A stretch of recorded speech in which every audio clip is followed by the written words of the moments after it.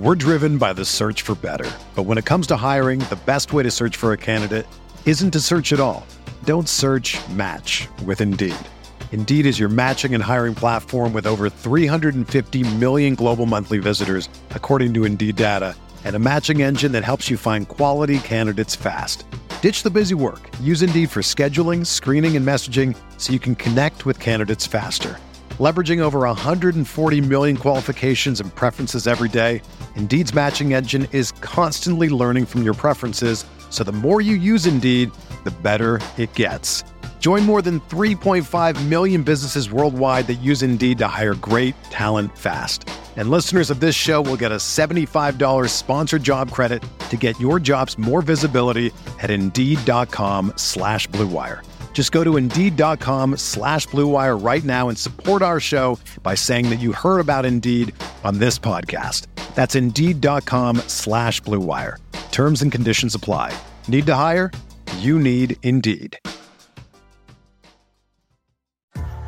What's up, y'all? It's Drewski, and I've teamed up with Mountain Dew to produce a hilarious new basketball podcast called The Dew Zone with Drewski. Learn the backstories of your favorite ballers and celebrities like Jamal Murray. Did you have like a favorite team? Was it the Raptors at the time or no? Was the Raptors even started around that time? Come on, bro. I ain't that old, fam. You talking like I'm 50. Taylor Rooks, Asia Wilson, and many more. You won't want to miss this. Listen to The Dew Zone with Drewski on Apple Podcasts, Spotify, and wherever you listen to podcasts.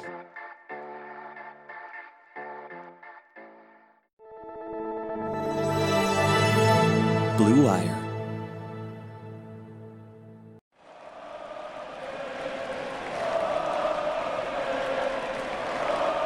What is up, Nets fans? Welcome to Brooklyn Buzz. I'm Nick Fay. With me, as always, Jack Manuel. And Jack, the Nets are back, and they're back with another win over the Boston Celtics, 121-109. How we feeling? Kyrie Andrew Irving.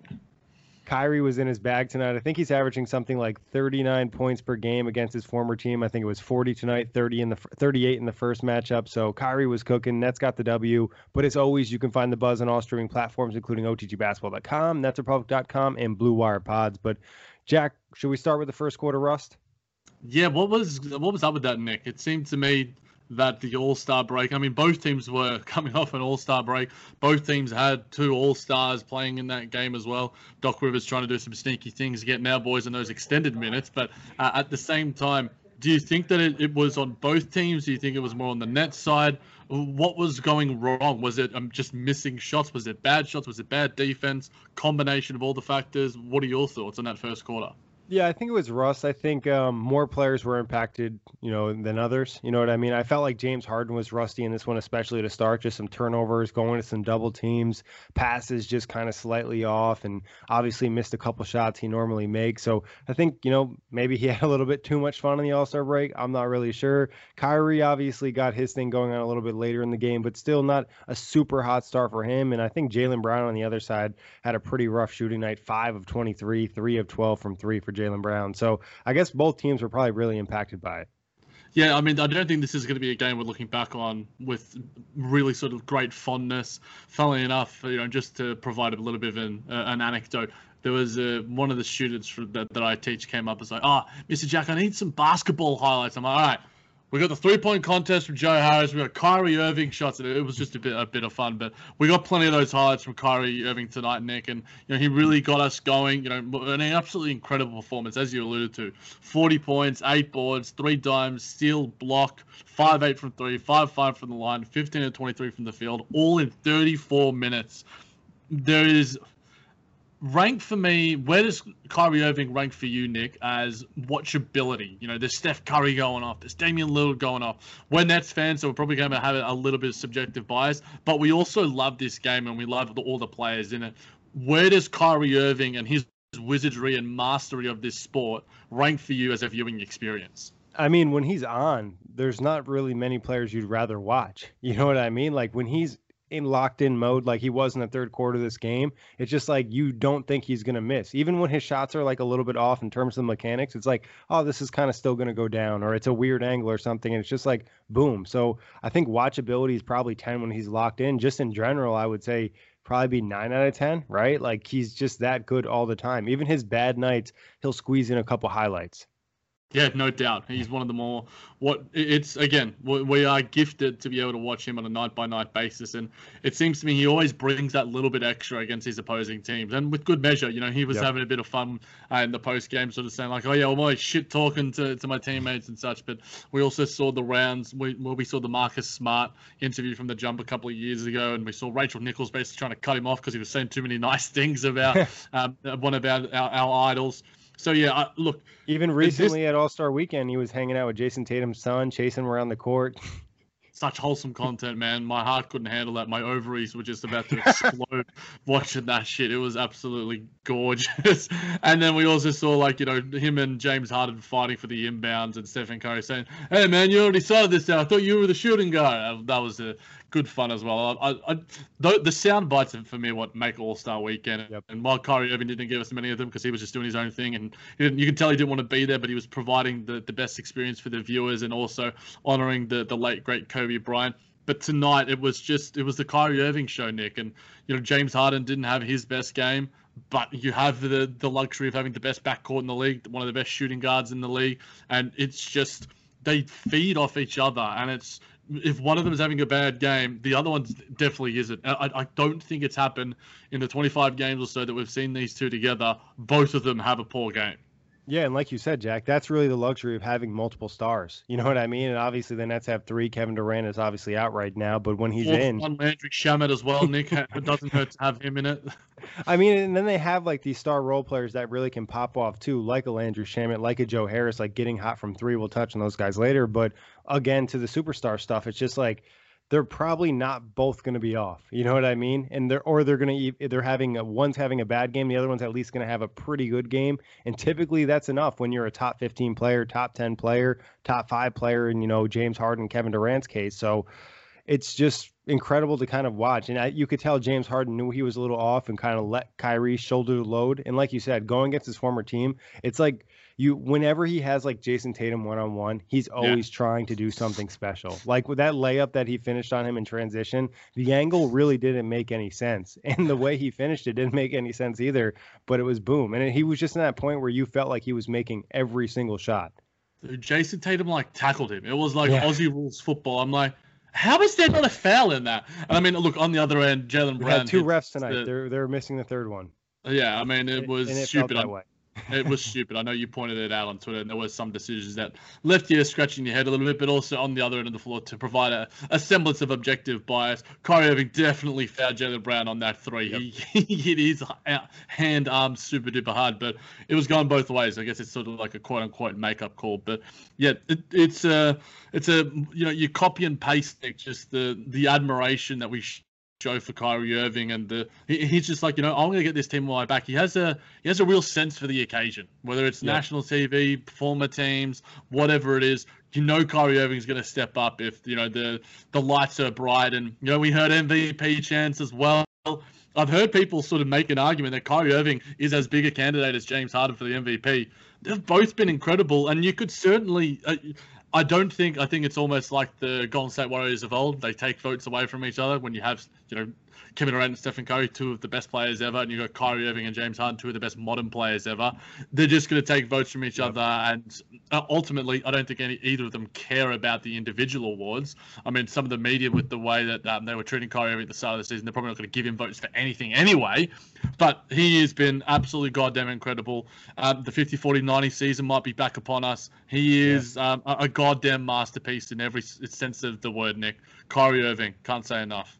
Yeah, I would say this, Jack. I think since we watch every game, we recap every game, I think Kyrie has higher peaks, but he has lower lows than James Harden. So the stats look kind of similar, but I think James Harden is kind of more of the consistent force, and obviously some of his impact doesn't show up in the stat sheet. But just to shout out Kyrie too, I felt like he was making a lot of high effort plays in this game. Getting back in transition, trying to get some of those loose balls. Yeah, exactly. Yeah. 8 boards, Nick, and 2 offensive boards. I think I wasn't able to watch closely enough. I was watching on an iPhone XS or whatever the heck the model is. But did he still have the bandage on his finger? I did not see it. I wasn't definitely looking closely, and if he did have it, it wasn't as big as it was. Yeah, I think it certainly wasn't as noticeable. I was in some group chats and trying to sort of spot it myself as I was watching the game, but it certainly didn't look like it. And we did say heading into the All-Star break that he was making more of those effort plays to make up for, a bit of inefficiency from the field. And inefficient for Kyrie Irving's like 45% compared to 60% and having an incredible season in true shooting. We know that across the board for this roster. So it seems to me that the shot looked cleaner and just more like Kai, if that makes any sense. It just looked more comfortable too on the release. Like it just like he looked more confident taking a shot and everything was kind of going down. And also give him credit too is he got to his spots. You know what I mean? Right under the free throw line. Like if he's in that area, like he's just gonna make it. Right above the restricted area. Like it's just money. Move on Jaylen Brown. Jaylen Brown is one of the best defensive players in the league, but best one-on-one defensive players in the league, especially on guards. He's strong. He's better against the sort of 1-2s, to a certain extent the 3s, the guys that aren't the LeBron Jameses of the world. But the way that Kyrie Irving's just like, you know what? I've got this spot. I'm going to be able to create space no matter what. He's a dancer. He literally is. He just spins. I think that the fluidity in his kinetic motion, not to get all analytical about it, but what I mean by that is his footwork and his body control is unparalleled. There are a few players in the history of this game that have the body control every single space on the floor. We call him a 3-level scorer in so many different ways, Nick, but it's the ability to create shots at 3 levels. Like you mentioned, that layup on Jason Tatum was just stupid. His 3-ball, whether he's taking it as a pull-up, whether he's taking it as a sidestep, or whether he's just around that mid-range where he's just like, you know what, I'm going to get some space here. I'm going to read it off the glass here. It's just, he's an absolute just physician. He just tears the game apart. Yeah, I mean, the connection between just like the mental and the body, you know what I mean? It's so in sync. And then also, like you said, the body control and the footwork, you know what I mean? Like a lot of the players can get the movements down, but their body doesn't necessarily go in sync in the way his does. Just everything looks so comfortable all the time. So like we've said a lot this season, like it's just a joy to watch him play. Like it's just constant highlights on a regular basis. And there's enough highlights in the second half for some guys' first half of the season. Definitely, and fingers and toes crossed that some Buzz listeners, you as well, Nick, might be lucky enough to get to a game sooner rather than later. Hopefully, the prices remain at somewhat of an affordable price for all the Nets fans out there. But seeing Kyrie Irving has been one of the joys of my life, and I'd kill to see him again. And hopefully, we get those vaccines rolling down here in Australia soon, and might be able to get on the flight and get to Barclays. It'll be the first thing that I'll be wanting to do. I can't wait for it. But in saying that, Nick, there seemed to be, I guess, we always rave about the starters, but it seemed to me that the balance was off. And do you think that was the clutter between DJ and Bruce Brown? Yeah, I do. I put out a tweet about that. I think Boston's one of the more intelligent defenses you're going to face. Brad Stevens willing to make that adjustment. And at times they just understood like, hey, we just rotated enough time. Like we're going to force Bruce Brown into a tough shot. Bruce's, floater wasn't necessarily on. They did a good job limiting DJ on some of those some of those rolls to the rim. Also credit to just them having more size. You know what I mean? Like a Jason Tatum and Jaylen Brown, and then also playing too big. So it just made it a little bit more difficult. And with James Harden being off and his 3-ball not there, I feel like Boston was able to capitalize on that. Yeah, look, I've got a lot of respect for Boston. I said this, I think, on the last fan pod that we did, that I can't help. I hate the fan base, or I hate a lot of the fan base. Everyone except for at Celtics Lab, basically. But in saying that, the way that they play and their individual talent that they have, they're incredibly intelligent and savvy team, as you did allude to, Nick. The ability to just close gaps and make the shots harder and just condense the floor, because Bruce Brown works best when he's in space, whether it's alongside a Jeff Green, maybe to an extent Nicholas Claxton, because he can play 5 out, even though he hasn't taken them yet. He has the ability to be like, I'll stand here, I'm comfortable, I'll take it if I need to. Whereas DJ has to be in the dunker spot. Bruce Brown kind of has to be in that sort of same spot as well. It was just a little bit clunky at times, and I think that it worked best when we had Uncle Jeff back, with who we can't say enough good things about Jeff Green. We'll probably get to him in a little bit, but I think that was look, a worthwhile experiment to an extent, because we also saw the Celtics themselves have Tice and Thompson. Tice can hit the three ball a little bit. Thompson obviously more likely to be that sort of DJ type, but has probably some, I guess, more comfortable and switchability that DJ does have. But yeah, I think that they forced the Nets into changing rather than sort of the Nets doing it the opposite way, which was good coaching by Brad Stevens and quality execution by their players. Yeah, and also I think, that Joe Harris was a little off in the first half in terms of his three-point shots. That doesn't help. When you have, I think as well, saying that, Nick, sorry to interrupt, but when you have DJ and Bruce Brown out there, you replace that with Jeff Green. Immediately, it's just like you're essentially 5 out. Except for Bruce Brown. And Bruce Brown has hit the three ball pretty damn well. I can't remember if he's been like 40% plus over a span of games, because he just takes the right shots. He only took the one tonight, which he did miss. And obviously when James Harden isn't hitting his three ball either, it just felt to me, the best 3-point shooting performance overall, but it still went 45% from there because Kyrie Irving was just incredible. But it was basically just James Harden and Landry Shamet leading the team. But I just thought that it's worth sort of testing these different things, because against the Bucks or against the Sixers or against the Lakers, you want to try size, you want to try physicality, and I don't think the Celtics are the right matchup for that, despite the fact that Tyson Thompson are those sort of guys on paper that look like they have the extra size. This might work in different occasions, but tonight it just didn't, and I don't think it hurt the Nets so much. I thought the Nets were able to adjust at points, be that from the team, be that from Steve Nash. James Harden is finding guys in open spaces. He still had 8 dimes himself. I still thought the Nets did make some decent enough adjustments despite those limitations. Yeah, I think it was still good enough essentially to win the game, obviously. And this isn't even like your go-to starting lineup, like you said. Kevin Durant is still out. Kevin Durant is still out. Like that's who he's going to swap in for. And no disrespect to Bruce Brown or DeAndre Jordan, at best these guys are starting level players. You know what I mean? And KD's arguably the best player in the league, top 3, top 5, whatever you want to say. And he's going to help you on both ends of the floor. So it's not really an issue you have to worry about too much. Obviously, we expect Kevin Durant to be back at some point here. And like you said, you swap in Jeff Green. Even for Bruce Brown, if you swapped in Jeff Green, it just gives you another 3-point shooter. So I think Steve Nash could have maybe adjusted a little bit more in game, but it's fine. I think he also just wanted to see this group kind of get through some of, the speed bumps out there. But the second unit, I think one of the reasons they had success is they're just more talented than Boston's second unit. You know what I mean? And the fact that they can keep a star on the floor, it just allows them to kind of run over teams. Life is too short to sleep between anything less than really nice sheets. But maybe you looked at some of the retailers and calculated the years of interest you'd pay on just one set and gave up. Trust me, go check out brooklinen.com. So, Brooklinen was started by Rich and Vicky, who also tried to find beautiful home essentials that didn't cost an arm and a leg. And when they couldn't find them, they founded Brooklinen as the first direct-to-consumer bedding company. They work directly with manufacturers to make luxury available directly to you without the luxury level markups. Brooklinen has a variety of sheets, colors, patterns, and materials to fit your needs and taste. And Brooklinen is so much more than sheets. They've got comforters, pillows, towels, and even loungewear, and more. Go to brooklinen.com and use promo code BACKBOARD to get $25 off when you spend $100 or more. Plus, free shipping. That's brooklinen.com and enter promo code BACKBOARD to get $25 off when you spend $100 or more. brooklinen.com and use promo code BACKBOARD at checkout. Look, Jeff Green plus 18, Nicholas Claxton plus 10, Tyler Johnson plus 6, Landry Shamet plus 21.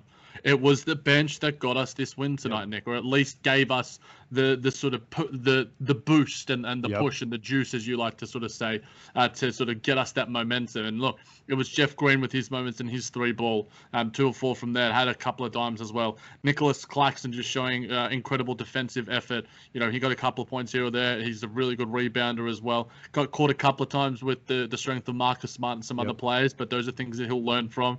You put out a fantastic clip, and Matt Brooks of Nets Daily also has done a really good video on YouTube, and we know how just sound he is defensively, just in his motion, Nick. You're talking about Kyrie Irving offensively, and it's just sort of just like pure and smooth. There's a similar, you can make an argument that Nicholas Claxton has that element of smoothness and fluidity on the defensive end. Yeah, it's just natural. It's just very instinctual. You know what I mean? I think also someone commented on the clip that you mentioned that I posted that like he was ready for Jason Tatum's sidestep three. Actually, it was our guy Chandler from OTG. He was ready for that. You know what I mean? As a young player, like typically your scouting report on some of these guys isn't there. It felt like Claxton was ready and knew what to kind of expect in that situation, or maybe it's just a reaction speed. And we saw him get beat a couple times in this game, but the recovery speed is really there. And that's what's going to be important because guys are going to hit tough shots. As long as you're putting up a contest and making them earn it, that's all what it's all about. And look, there were times you have to give away the foul, but Yep. ultimately that's a good decision as well. You're not letting the guy get the bucket, give away a somewhat physical foul too. So I almost like it that we are getting mistakes because that is what you truly learn from. It can't be all 33 points in 31 minutes and 17 boards and just having perfect performances in the time that he's playing. I like the way he's being used. He's still a net positive. His hair's looking great. His style is awesome. The smile is goddamn gorgeous. We can't say enough good things about Nicholas Claxton, and he's only going to grow. The young alchemist is only going to keep getting wiser and wiser, learning from these dudes. And whether it's adding another big and such, and he's got Amari, he's got DJ to learn from the sort of verticality and the lob threats. He's got Blake Griffin now to sort of learn from too. I think Nicholas Claxton is only going to be a greater performer and only improve as the season does go on. I want to see him. I want to see the 25-minute mark for him. Not at this stage. I think his conditioning is still being worked into, but around that sort of 60-game mark and where we sort of go, okay, let's see and try and solidify this rotation here because Claxton can give you that. DeAndre had 27 minutes tonight. Jeff Green had 25, and Nicholas Claxton had 18. All of them had their positives and their negatives, but ultimately, Nicholas Claxton is, I've said this a million times, similar to what Robert Williams gives to the Boston Celtics defensively.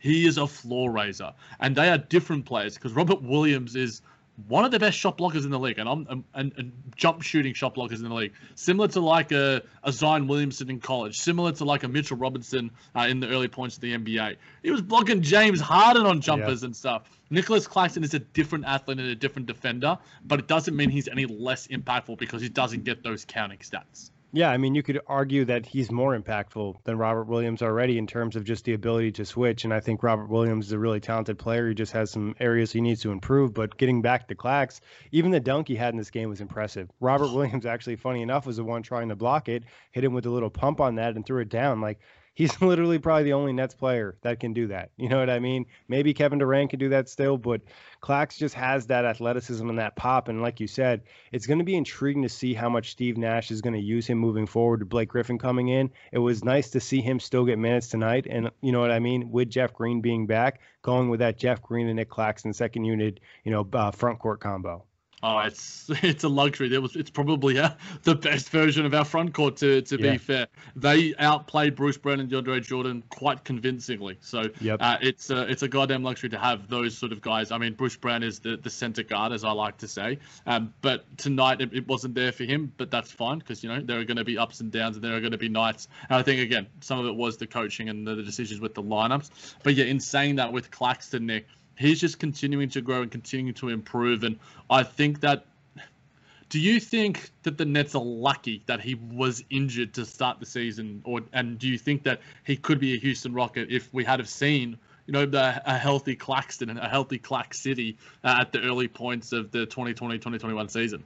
Yeah, I mean, I think the Nets are lucky he wasn't in the bubble and he was still recovering from that shoulder injury because that would have been a real opportunity for him to pop. I think he would have been like the talk of the bubble probably just because he would have came out of nowhere and probably put up some nice numbers. I'm not saying he's a perfect player or anything, but he just has that type of pop to him. So I think you're right, Jack. If he was playing, he would be in Houston right now. There's really no question about it. Or he'd be in Cleveland or Indiana or one of the other spots because he's just a talented player. And it's a real luxury to have a guy of this talent with the amount of first-round picks going out. You know what I mean? Given he's only, 20 years old or 21 years old? Like, there's a lot of talent there with Nick Claxton, and we're just touching the surface here. Yeah, look, we are now seeing also the national media attention for some of the guys that we love, beyond the Brooklyn Buzz.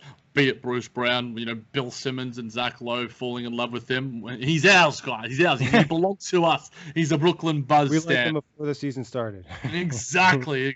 And Nicholas Claxton the same. We're hearing on Ringer podcast, them dissecting every little frame of his game and what he's been doing this season. And look, those guys are incredibly intelligent. What they analyzed was pretty damn good.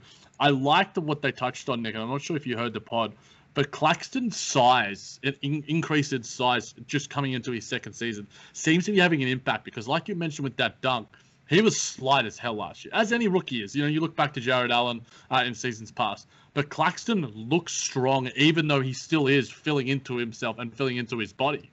Yeah, I think 1 year with, an NBA training staff, a performance team, they're just going to get your body in a lot better shape. And I think it's not always something you can see. Obviously, you can sometimes see the physical gain, but a lot of the time that helps bigs is the core work and the leg work. You know what I mean? And for Jared Allen, it's not like the upper body got really big. I think he just got stronger in the core. He got stronger in his lower body, and that's what gives you the support. You know what I mean? Because you're trying to bounce with bodies down low, and he's never going to be a giant guy. Just he doesn't have the frame to be one, and I think that'll be fine because he also just has some of that, like, underrated skinny guy toughness. Like you just see it with basketball players sometimes. Like they just have that extra little, like, I'm going to get this ball, and Clax has that. And like you said, he looks more comfortable and he looks more stable out there. And like I said, probably related to core and leg work. Yeah, and that obviously helps him incredibly defensively as well, Nick. Yep. Because he has such incredible lateral quickness and the ability to move on a dime. He can change direction so damn quickly, and he has good recovery speed as well. Again, I'm not saying that he was perfect tonight. If anything, after the last couple of games, this was a poor performance from Clax, but we're judging him with incredibly high standards. Still plus 10 on the night, still incredibly impactful in whatever he does out there. And that's what you want from a bench player. If you're getting this out of a bench big, I think there are plenty of teams out there that would be loving to have a Nicholas Claxton off the bench right now because he is a first-round talent. We got him with pick 31, which is essentially a first-round pick. But like you mentioned and Dalton mentioned when we chatted to him, this guy's a lottery talent, and the Nets are lucky to have him. Yeah, it's going to be incredible to see his growth throughout the rest of the season, how he fits in with Blake Griffin. Obviously, Kevin Durant coming back. I think the minutes are going to be tough. It'll be interesting to see what happens to DJ's minutes because I think at this point, Claxton provides you a lot of different elements. Obviously, there's some things that DJ does better. He's a veteran. He has that bigger body, that inside presence, and probably a better shot blocker maybe at this point. But Clax does a lot of different things and provides versatility really on both ends because he's still very comfortable with the ball and driving to the lane, and DJ just doesn't have that. So it's going to be an interesting rotation moving down. Yeah, and look, we talked about lack of depth, and now that the Nets are having these problems, and we're in the too much depth. Yeah, and you're adding maybe an Andre Drummond as well. We're hearing rumors around that. It's the Lakers or the Nets. There's a part of me that just wants to get him, just so then the Lakers don't. I've said that before when it comes to sort of trades and buyouts, because Blake Griffin was also linked to the Lakers, and now, while obviously I don't think Andre Drummond and Blake Griffin are going to swing the title in the Nets' favor, it does also take the asset and the player away from the other team. And it means that their depth is shallower. And it just gives you options, like you alluded to, Nick. And it'll be fun to sort of see all of this sort of come together. And you add in your best player as well. It doesn't hurt too. But who else did you want to touch on with the bench, Nick? It seems to me, about to say, this is... It's taken us this long to get to Landry Shamet, and it's probably his best ever game as a Brooklyn Net. Yeah, I mean, he was locked in tonight, Jack. He hit his first 3 threes, and it just felt like he was hitting every shot the rest of the night. He was only 6-9. I swear I only saw him miss one. He just was looking really confident out there. I thought defensively he was competing. So, credit to Shamet, and maybe this is a start of a hot streak for him. He started the season a little bit slow, and obviously, shooters can be impacted by confidence more than other players. So this could be the right start for him, and maybe we're going to see a different Landry Shamet for the second half. Definitely. I think his consistency and impact in terms of what he does is out there. We're seeing it. He's getting those good shots with James Harden in the second unit. He's just taking them. He's got the confidence. He's hitting the shots that matter. There was a point in the game where, the Nets were ice cold, and the leading scorer in the second quarter was Landry freaking Shamet. Without him, that second quarter where the Nets go 35-26 and get that 9-point advantage, a lot of that was Landry. Yeah, he's the only player that didn't start the game with rust. You know what I mean? Yep. And he was also, pretty important in keeping the game close before the Nets turned it on. So Shamet was that spark that we really wanted him to be. We saw kind of flashes of that at the end of the first half of the season. Like I said, maybe this is something new. And if they have another added element to their team, that could be somebody that could just like pop off and hit a couple threes off the bench. That's just scary, especially because James Harden wasn't even on tonight and feeling his game to the highest extent. We know how good he is in finding shooters. So if Shamet can get cooking and he's playing a lot of minutes with Harden in that second unit, it's going to be another problem. Look, last 10 games, he's shooting over nearly 39% from three, which is his, around his career average of 39.3. So he's back. He needed to work his way into it. We were sort of talking about it, that we had a semblance of confidence in it because, this isn't an Allen Crabbe sort of situation. I immediately upon his arrival, I'm like, yes, Landry Shamet, I think this guy can give us something.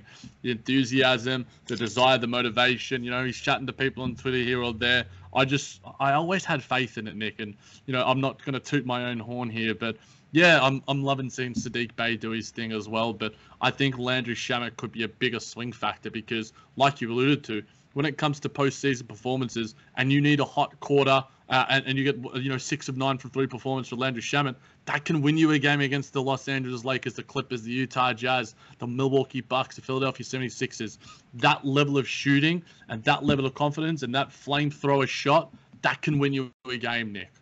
Yeah, and I think he's getting more comfortable defensively in the switching scheme and, using some of those effort plays to kind of fight over, different players or whatever it is. And then obviously he still has his issues occasionally defensively. But like you said, Jack, he's not getting a lot of playoff minutes. Maybe he's in there for like 6 to 8 minutes in a game, but he could literally knock down 4 threes. And like you said, that could be the factor that changes the game.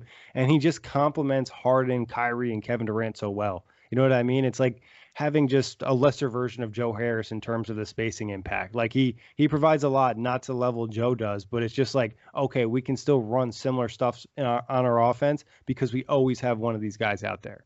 I mean, he had more minutes than him tonight. He had more minutes than Joe Harris probably for the first time, this season. I could say that with confidence. And part of it was Joe's, lack of impact on the scoreboard early on. But it was also just because Landry Shamet was one of our best players tonight. I think outside of Kyrie Irving, obviously James Harden had a really nice performance himself. We've dived deep into that. I think Landry Shamet was the second most important performer in this game, Nick. Yeah, he really was. I think that's a fair assessment, Jack, just because he hit those big threes. He kept the momentum going. And it just, like I said, defensively, I thought he really fought. And just other guys didn't have it. And he had it from the start in this one. Definitely.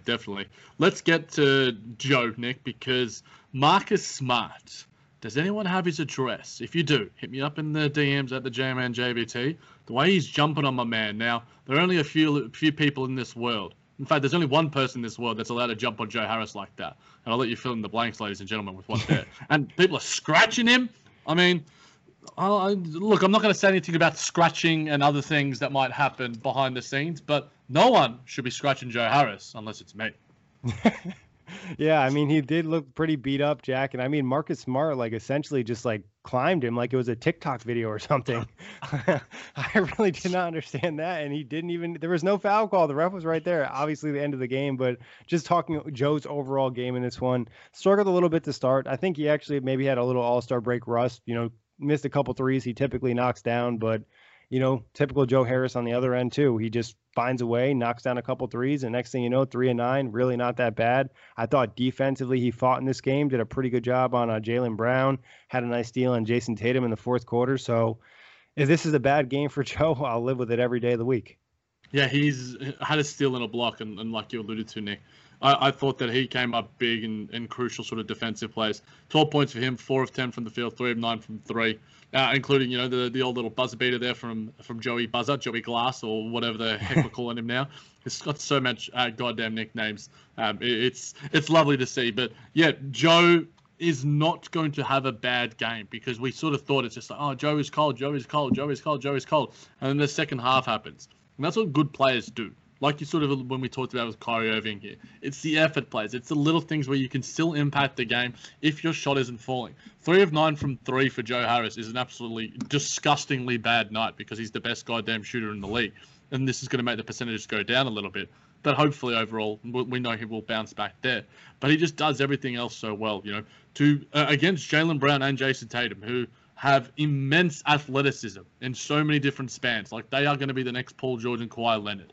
And Joe Harris, who is just the dude who just does everything that we know he has to do. Gets his hands in the right spot, gets his stance right, shows strength, shows good core strength, shows good lower body and low center of gravity. Can't ask much more from Joe Harris, Nick, and I ask the world of him, and he gives me all that and more.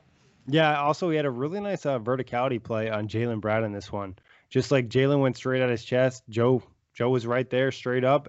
Jaylen ended up missing the layup. So credit to Joe Harris, like you said, Jack, finding ways to impact the game even when the three-point ball is not falling at the same rate. Can I touch on that verticality thing, Nick? Because it's something I've realized in the inception and growth of this Brooklyn Nets team. It seemed to be that, you know, it was almost like the number one defensive thing that they were taught. You know, Jared Allen, Joe Harris, whoever else it is. Now, obviously, all the other guys in the roster have been to their other varying different situations. But Joe Harris, Spencer Dinwiddie, these guys that are still there from, you know, the old Brooklyn days, they have the fundamentals so sound because they were just so well coached in so many different ways. And Joe obviously has alluded to that in terms of the individualized, you know, attention that he did get, you know, up to, you know, to today. I think that's one thing that these Nets players, and I think Joe Harris, Jared Allen did it so well. Nicholas Claxton does it quite well also. He did it quite well against San Antonio. Especially I did notice those verticality plays. Just something I wanted to touch on. I think he deserves some love for, and really good for you for highlighting it. Yeah, and I think, you know, probably credit to Kenny Atkinson, right? Like, that's probably who implemented to these guys. That man, Atlanta. Bring him back. Bring him back to Atlanta. I mean, like, all the guys you mentioned, he coached hard. You know, he coached them at an early phase in their career, really probably hit home. And I think also, like, those early Nets teams had some foul trouble. So easy way for a coach, you know, keep those hands up. The refs can't call you for swiping if your hands are showcased. So credit to Kenny there. And like you said, it's a good quality to have. Definitely. Absolutely. Nick, is there anything else you wanted to touch on, I guess, within this game? In terms of, you know, any sort of X's and O's before, I guess, we touched a little bit on Blake and Kevin Durant's status. I mean, we kind of touched on everybody. I guess I'll run through real quick. We mentioned Bruce Brown struggled a little bit with his floater tonight. DJ kind of got exposed in some situations here. You know, Celtics, nice passing team, and obviously got some of the switches they wanted, dropping maybe a little bit too much in certain situations too. Tyler Johnson kind of did his normal thing. You know, nice to see Jeff Green back out there. A little bit hesitant on the three-point shot, maybe something to do with the shoulder. He did airball his first attempt, finished 2 of 4. Almost, you know, put a nasty poster down on Grant Williams in this one too. But overall, I thought, you know, a lot of guys played solid. James Harden also had a rough game here. We kind of touched on that early on. One thing we'll touch on as well, because it was a stat that I sort of brought out a day or two ago about the Nets assists. You know, second in the league for assists, over 27. Have had a couple of games, 35 plus as well. Tonight only 22. Only 21. So I think that's where I know you put out, or someone put out a clip where the ball was just moving and fizzing and, you know, breaking down the zone and breaking down the defense of the Boston Celtics. I don't think we saw that enough tonight, and I think that's why the Nets did struggle offensively. Yeah, and I think part of that's like what we mentioned earlier, Jack, with the Bruce Brown and DeAndre Jordan thing. Gets a little congested. Boston's a good defensive team. I thought they did well playing the passing lanes. I want to say the Nets had 11 first-half turnovers in this one, finished with 14, I believe. So the way they were able to clean that up in the second half was a big part in this one. Also, something else that stuck out in this one too, Jack. 11 offensive rebounds for both teams, but the Nets had 28 second-chance points. The Celtics only had 18. I think that's what separates you from being, like, you know, a really, really good team that's on the come up. Can you do those little things that can take you from being good to great? And the Nets are doing those little things, Nick. You know, they're being smart. They're showing effort. It's sort of a tone setter. It's a culture setter in so many different ways. It's the championship habits that KD spoke about in yesteryear. And yeah, I think that all those things, and, you know, James Harden had 6 first-half turnovers, only finished with 7. You know, that for him is just like, you know what, I got to clean this shit up. You probably heard, he probably was chatting to KD. KD had the paper out in front of him at one point during the game. It's like, I don't really like some of these stats. And you can probably tell, you know, and it's always just awesome seeing KD. TLC looked kind of nice as well. And Blake Griffin. Sweater game was strong, Nick. For anyone who didn't see it, check out the Brooklyn Nets Twitter and Facebook. The sweater game from Mr. Blake Griffin, I mean, I'm going to be wearing my jerseys probably on the next one and during the next games because, man, I just like the swag. I like the drip. It looks good. Yeah. They on the Yes broadcast, they did some quick research. I believe the sweater costs $800 if you want to grab one, Jax. Okay. So. Yeah, maybe. Well, I'll have a chat to Blue Wire. See what that pays like. And just I guess one more note on the game. The Nets defense actually wasn't too bad in this one. 3 out of the 4 quarters held Boston under 30 points. Only in that third quarter they scored 31. First quarter 29, quarter 2 26, quarter 4 23. Really locked it down in the fourth. 33-23. That's what you like to see from great teams. And look, the Nets, we've seen stats aplenty about it. You can find any stat that just shows now that they are performing defensively when it does matter. And you don't need stats to necessarily tell you that. You can watch the game. You can listen to what Nick just alluded to. And I think it also was, that's where I initially, and again, this was games and games and games ago. It was eons ago, but it's also wasn't that long ago in the grand scheme of things. That the second game of the season against the Boston Celtics was when we sort of saw the Brooklyn Nets turn up the defense a little bit and go, You know what? We can kind of do this. We can do this when we need to. And I think that the Celtics, to that extent, don't have the offensive dynamism that the Nets do to be able to go, man, team's locking in here. We need to try and get some buckets. And Jason Tatum is a great shot creator. Jaylen Brown wasn't feeling it tonight, as you alluded to. And outside of that, Kemba's doing all right. But, I'd rather have the other. I think he had 3 points in the last 3 quarters of this game. Look, my slander will be. I prefer just loving my own team than throwing slander out there, though. Don't check my timeline. Never slander from you, never. No, actually, funnily enough, in general, Nick, we're seeing the Nets get a lot more hate in general, and part of it is a good thing because people hate, dominance. People hate. Dynasties, all this sort of thing. And the Nets are far from being that. It is good to kind of get it a little bit, but I'm almost, and I think John did a nice tweet from OTGBasketball.com, sort of being like, you know what? I don't really care about the rest of the league. I want to see everyone do well, whether it's the Knicks, whether it's the Celtics or whatever, because good basketball, it just makes it more fun when you beat the best version of something, the best version of the Knicks, the best version of the Celtics, the best version of the Lakers. Kyrie wanted it. He wanted Anthony Davis out there that night. He wants, Paul George and Kawhi Leonard to be fit and healthy when it does matter. We want KD to come back and fit healthy because I think I'm more focused on and just more giddy about this Brooklyn Nets team. As I alluded to on the last fan pod, I'm enjoying this ride more so, not because of all the outside and external BS. I'm just loving this Brooklyn Nets team, Nick, and that's where my focus and my love truly is. The haters, they can do their own thing. I might do a quote tweet here or there, or a reply here or there, have some receipts every now and then. But for the most part, you look on my timeline, it's a lot of love. Yeah, no, you got some positive vibes, Jack. I'm not going to throw too much shade at you. No, for real though. I mean, there is plenty of hate on the Nets right now, and it's just fun to kind of enjoy the hate for the Nets and just kind of enjoy the ride. Like you said, it's a pleasure watching this many talented players on a night-to-night basis. And we've kind of alluded to it before, like there's a good chance this is going to be the best roster in Nets history. If not this season, probably the next season. So just enjoy it while you can, because you never know how long this is going to last and what the outcome is going to be. You got to enjoy the journey. I think that's the important part. I'm starting to sound a bit like Kyrie Irving. Maybe I've been rereading The Alchemist too many times. But yeah, every single game, whether it's recapping it, whether it's just watching a highlight of Kyrie Irving, whether it's just looking at some of the reactions, the memes, the screenshots. It's all just fun in Brooklyn right now. And I think that joy is what's making it's rubbing off on me. You can tell that this team is wanting to play with joy. They're trying to establish their identity because there's a lot of more national, more intelligent media pundits that are like, this should be a villain team. Why aren't they a villain team? It's because they cultivate joy, Nick. They can't help it. Kyrie Irving does it. All these hugs. James Harden with these smiles. Claxton with the infectious energy. Bruce Brown is the most number one loved player in the league. They should be the villain. They haven't done anything that's deserved to be the villain just yet. You've got to win to really earn that villain mentality, whether you're Golden State, Miami Heat, or whatever. But, just the collective makeup, they should be.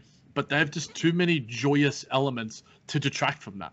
Yeah, it's like they have a nice balance of players too. You know what I mean? There's not just the stars, there are the other good role players that people just love. Like you said, a Bruce Brown, a Joe Harris, even a young Nick Claxton. It's just there's a different element to this Nets team. And obviously we're going to be biased because we follow them so closely, but it is something, like you said, brought up by national media. It's something that we'll certainly be keeping an eye on, because I think that the narrative for this team, it's interesting. It's just fascinating to look at it from a fan perspective, because we're so deep in it. We're not lucky enough to, be at the games and, be at the post-media conferences and stuff, but we're pretty deep in it. We're watching all the games. We're looking at all the comments and such. But Nick, in saying that, I guess we should move to two of our other stars in Kevin Durant and Blake Griffin. We heard from Steve Nash today say that Kevin is getting better all the time and has a scan next week. We will assess him then, but he hasn't played in a month, basically. So no matter what the scan says, he will have an appropriate ramp up, and we put him in a position to finish the season strong. Worried at all about the fact that we still don't have necessarily a firm timeline on KD's return? I'm not necessarily worried. Like, there's still a substantial amount of time for him to come back and then still get into a groove and get ready for the postseason. I think, it gets more concerning is like you'd like to see him back sooner than later so you can build up that chemistry and things can be as smooth as possible going to the postseason. Like we mentioned, though, if there's one type of injury you really want to play it safe with, it's that hamstring. It's those tendons, those things that, if they're damaged, it's really easy to damage them again. So I think the Nets are just being ultra conservative with this situation, and given what they have, and they're almost in the 1 seed right now, a half game back, and KD's only played 18 games, why rush it? Until there's more alarm, or it goes, if we don't get good news by the end of March, then I'll be concerned. Like, I feel like by the end of March, we should have a better idea of like, hey, this is going to be an idea of his return date, or hey, now he's getting that full ramp up back to basketball activities. If he's still out to that point, Jack, then you know what? Then I'm like, okay, this is maybe a tad worrisome. Yeah, man, you've clearly not been on Nets Facebook, Nick, because when the Nets now have a big two, apparently, according to some people on those Facebook pages. I don't know why I'm on them, but sometimes it's a bit of a laugh. It's some balance, just to give you the weirdest end of the spectrum. Why not? Why not? And just to finish off the comment that Steve Nash did provide, he said that I think when we got the second scan, we knew this was going to be longer. The first scan, there was bleeding and the imaging wasn't as clear. We realized with the second scan, this was the type of timeline that we're looking at. And we'll see. That can change. We're expecting the potential for this to be a month.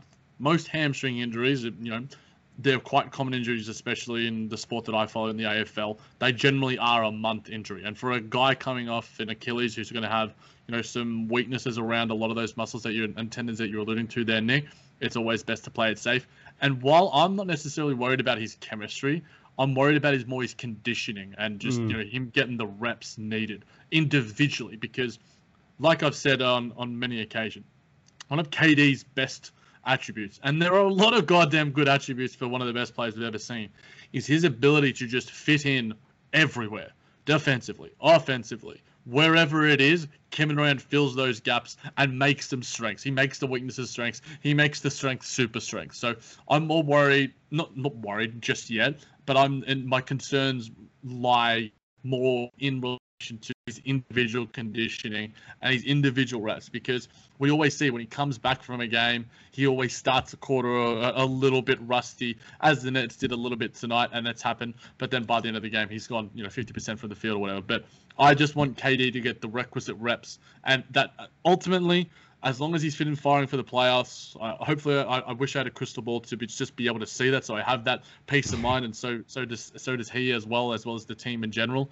But I'm fine with it right now, as long as the bleeding doesn't continue, and we're sort of seeing, I guess, a similar sort of cautious approach with Blake Griffin too. Yeah, no, 100%, Jack. And like you said, there's no need to rush, and obviously these type of injuries do last a long time because you want them to be 100%, because you don't want him to re-injure it in, this game 7 of, the Eastern Conference Finals or something like that. You want him to be 100%. So take the slow approach, and long as he's feeling okay. I will say, seeing him on the bench, he definitely looks like a little bit more annoyed that he's not playing. Like, what I mean? Like, he's definitely like a little salty almost, like, oh man, I want to be out there. So I'm sure he's not too happy about it, but it is what it is. And again, just to add in the further comments from Steve Nash, he's been on the court. He's been doing a lot of work and just making sure that he has the appropriate healing response in the window that we've had here. He had the 2 weeks in the scan, and it's progressing in the right direction. That's the number one thing. Then 2, it's fully healed, and how much more can we predict he has to go for it to be healed? He's already on the court, working individually, putting himself in a position to escalate that ramp up whenever the scan gives us the appropriate info. So I guess there's some peace of mind knowing that, his conditioning and, his on-court work isn't being affected. Hopefully just the next scan we get, fingers and toes crossed, it's a good one. Yeah, and obviously I would assume that it's somewhat positive in the sense that, like you said, Jack, he's still doing some training. I think it's just not 5-on-5. It's just like not that. Full court. Yeah. Yeah, not full court. So that's good. You know what I mean? If that were to be like, oh, now he's not doing anything, then we'd be concerned. But you mentioned Blake Griffin. Obviously, they're trying to get him ramped up because he's been sitting out so long with Detroit because they were looking for a solution to the contract situation. Obviously, ended up signing with the Nets. When do you think we'll see him, Jack? Look, it seemed to me it was cool to see him on that video on the Brooklyn Nets Twitter page. It's still a bit surreal having, a guy that we've always loved just as a player in general on the Brooklyn Nets. But it seems to me he said he's not injured. He's not injured at all. It's clearly conditioning. It's clearly the reps that he needs to get in. And we can blame Detroit for a little bit of that. But also at the same time, it probably allowed us to get the buyout and get him there on the cheap. So, look, there's also TLC out, and look, I think just adding to the rotation, just adding healthy bodies is only going to make this team better. And look, I think he could be back soon. Blake Griffin, when will we see him, Nick? Good question. Maybe the road trip, if not maybe after the road trip. I think that I'm really eager to sort of see him just because, again, as I alluded to, it's just always been a bit of a fave of mine and want to see him in the short role. We've sort of heard his role described, everything that we sort of thought it would be. Steve Nash was clearly talking about in that coffee catch-up with BG. So, I don't know. What do you think? Do you think that he'll be back sooner rather than later? Do you think what's your timeline if you're Steve Nash and you're the physician? I feel like you probably want at least a week of conditioning. You know what I mean? You're not going to magically be ready, I think, for Saturday night's game against Detroit. I could be wrong because maybe that's about a week, but it seems more likely we see him against the Knicks or even Wednesday against the Pacers. Well, that'll be a good one. And hopefully Caris LeVert's back then. He won't be, obviously, but it's good to sort of see. I think there was like some small rumblings that Caris LeVert could be back very, very soon. And some people looked at that being, a possible return date. Yeah, I don't know if your heart's going to be able to handle if his first game happens. It's like, how Jared Allen's first. It would be pretty goddamn poetic in a lot of ways because we love Caris LeVert. And it's just so damn awesome to hear that news about him. We're always going to bring up news relating to him and Jared Allen on this pod because the Brooklyn Buzz loves those two more than many, many, many players in this league. So shout out to them. It was also cool to sort of see Blake chat and sort of mention that KD was like the biggest recruiter. I'm like, yep. You used to play with DeAndre Jordan, but then DeAndre Jordan's like, yeah, he like kicked our ass the last time we played. I'm not talking to him. And I just thought that was pretty funny too. Yeah, no, it was interesting. KD was the biggest recruiter, and obviously KD watches a lot of basketball, so there was probably an aspect of his game that he thought could really benefit the Nets, even to an extent if, Blake Griffin's in the starting lineup over Bruce Brown or DeAndre Jordan tonight, he provides something a little bit different, you know what I mean, than what DJ and Bruce Brown provide offensively because he does have that three-point shot. Not to say that he should be starting or anything, but just another possible front court option for Steve Nash. Definitely. It's something that, and look, this is basically what Steve Nash said. So we'll expect Blake is a small ball 5 who can make open threes. He's really good in the half-roll playmaking, playing 4-on-3, 3-on-2, 2-on-1 situations. He's an intelligent player, has great experience and IQ. So look, it's something that we no doubt we'll see how it all pans out. But I think that it's going to be exciting, Nick, because there's just so many elements of this team that we love, and adding another one to it, sort of, there's little to no pressure. Again, check out the pod. Nick and I really dive deep into this on the mailbag episode when we first heard about the signing. So I just can't wait to see him out there, Nick. Yeah, and then we can really dive deep on what he actually looks like from a health perspective and just like a mobility perspective and what he provides for this team. I think it's intriguing just because we really have no idea and what his motivation level was and what the pieces like around him were in Detroit in terms of his level of success. I wouldn't be surprised if we saw some type of turnaround. Like you said, we mentioned that show, and we'll be sure to talk about Blake a lot moving forward because there is a chance that he could have a nice impact on this team or a chance it might not be much of anything. Who knows? We'll have to see how it all pans out. Yep, 100%. Jack, always a pleasure. Big thanks, everybody, for listening, and check us out on all streaming platforms. Sugar Ray Leonard, Roberto Duran, Marvelous Marvin Hagler, and Thomas Hearns. Legends, whose four-way rivalry defined one of the greatest eras in boxing history. Relive their decade of dominance in the new Showtime sports documentary, The Kings, a 4-part series premiering Sunday, June 6th, only on Showtime.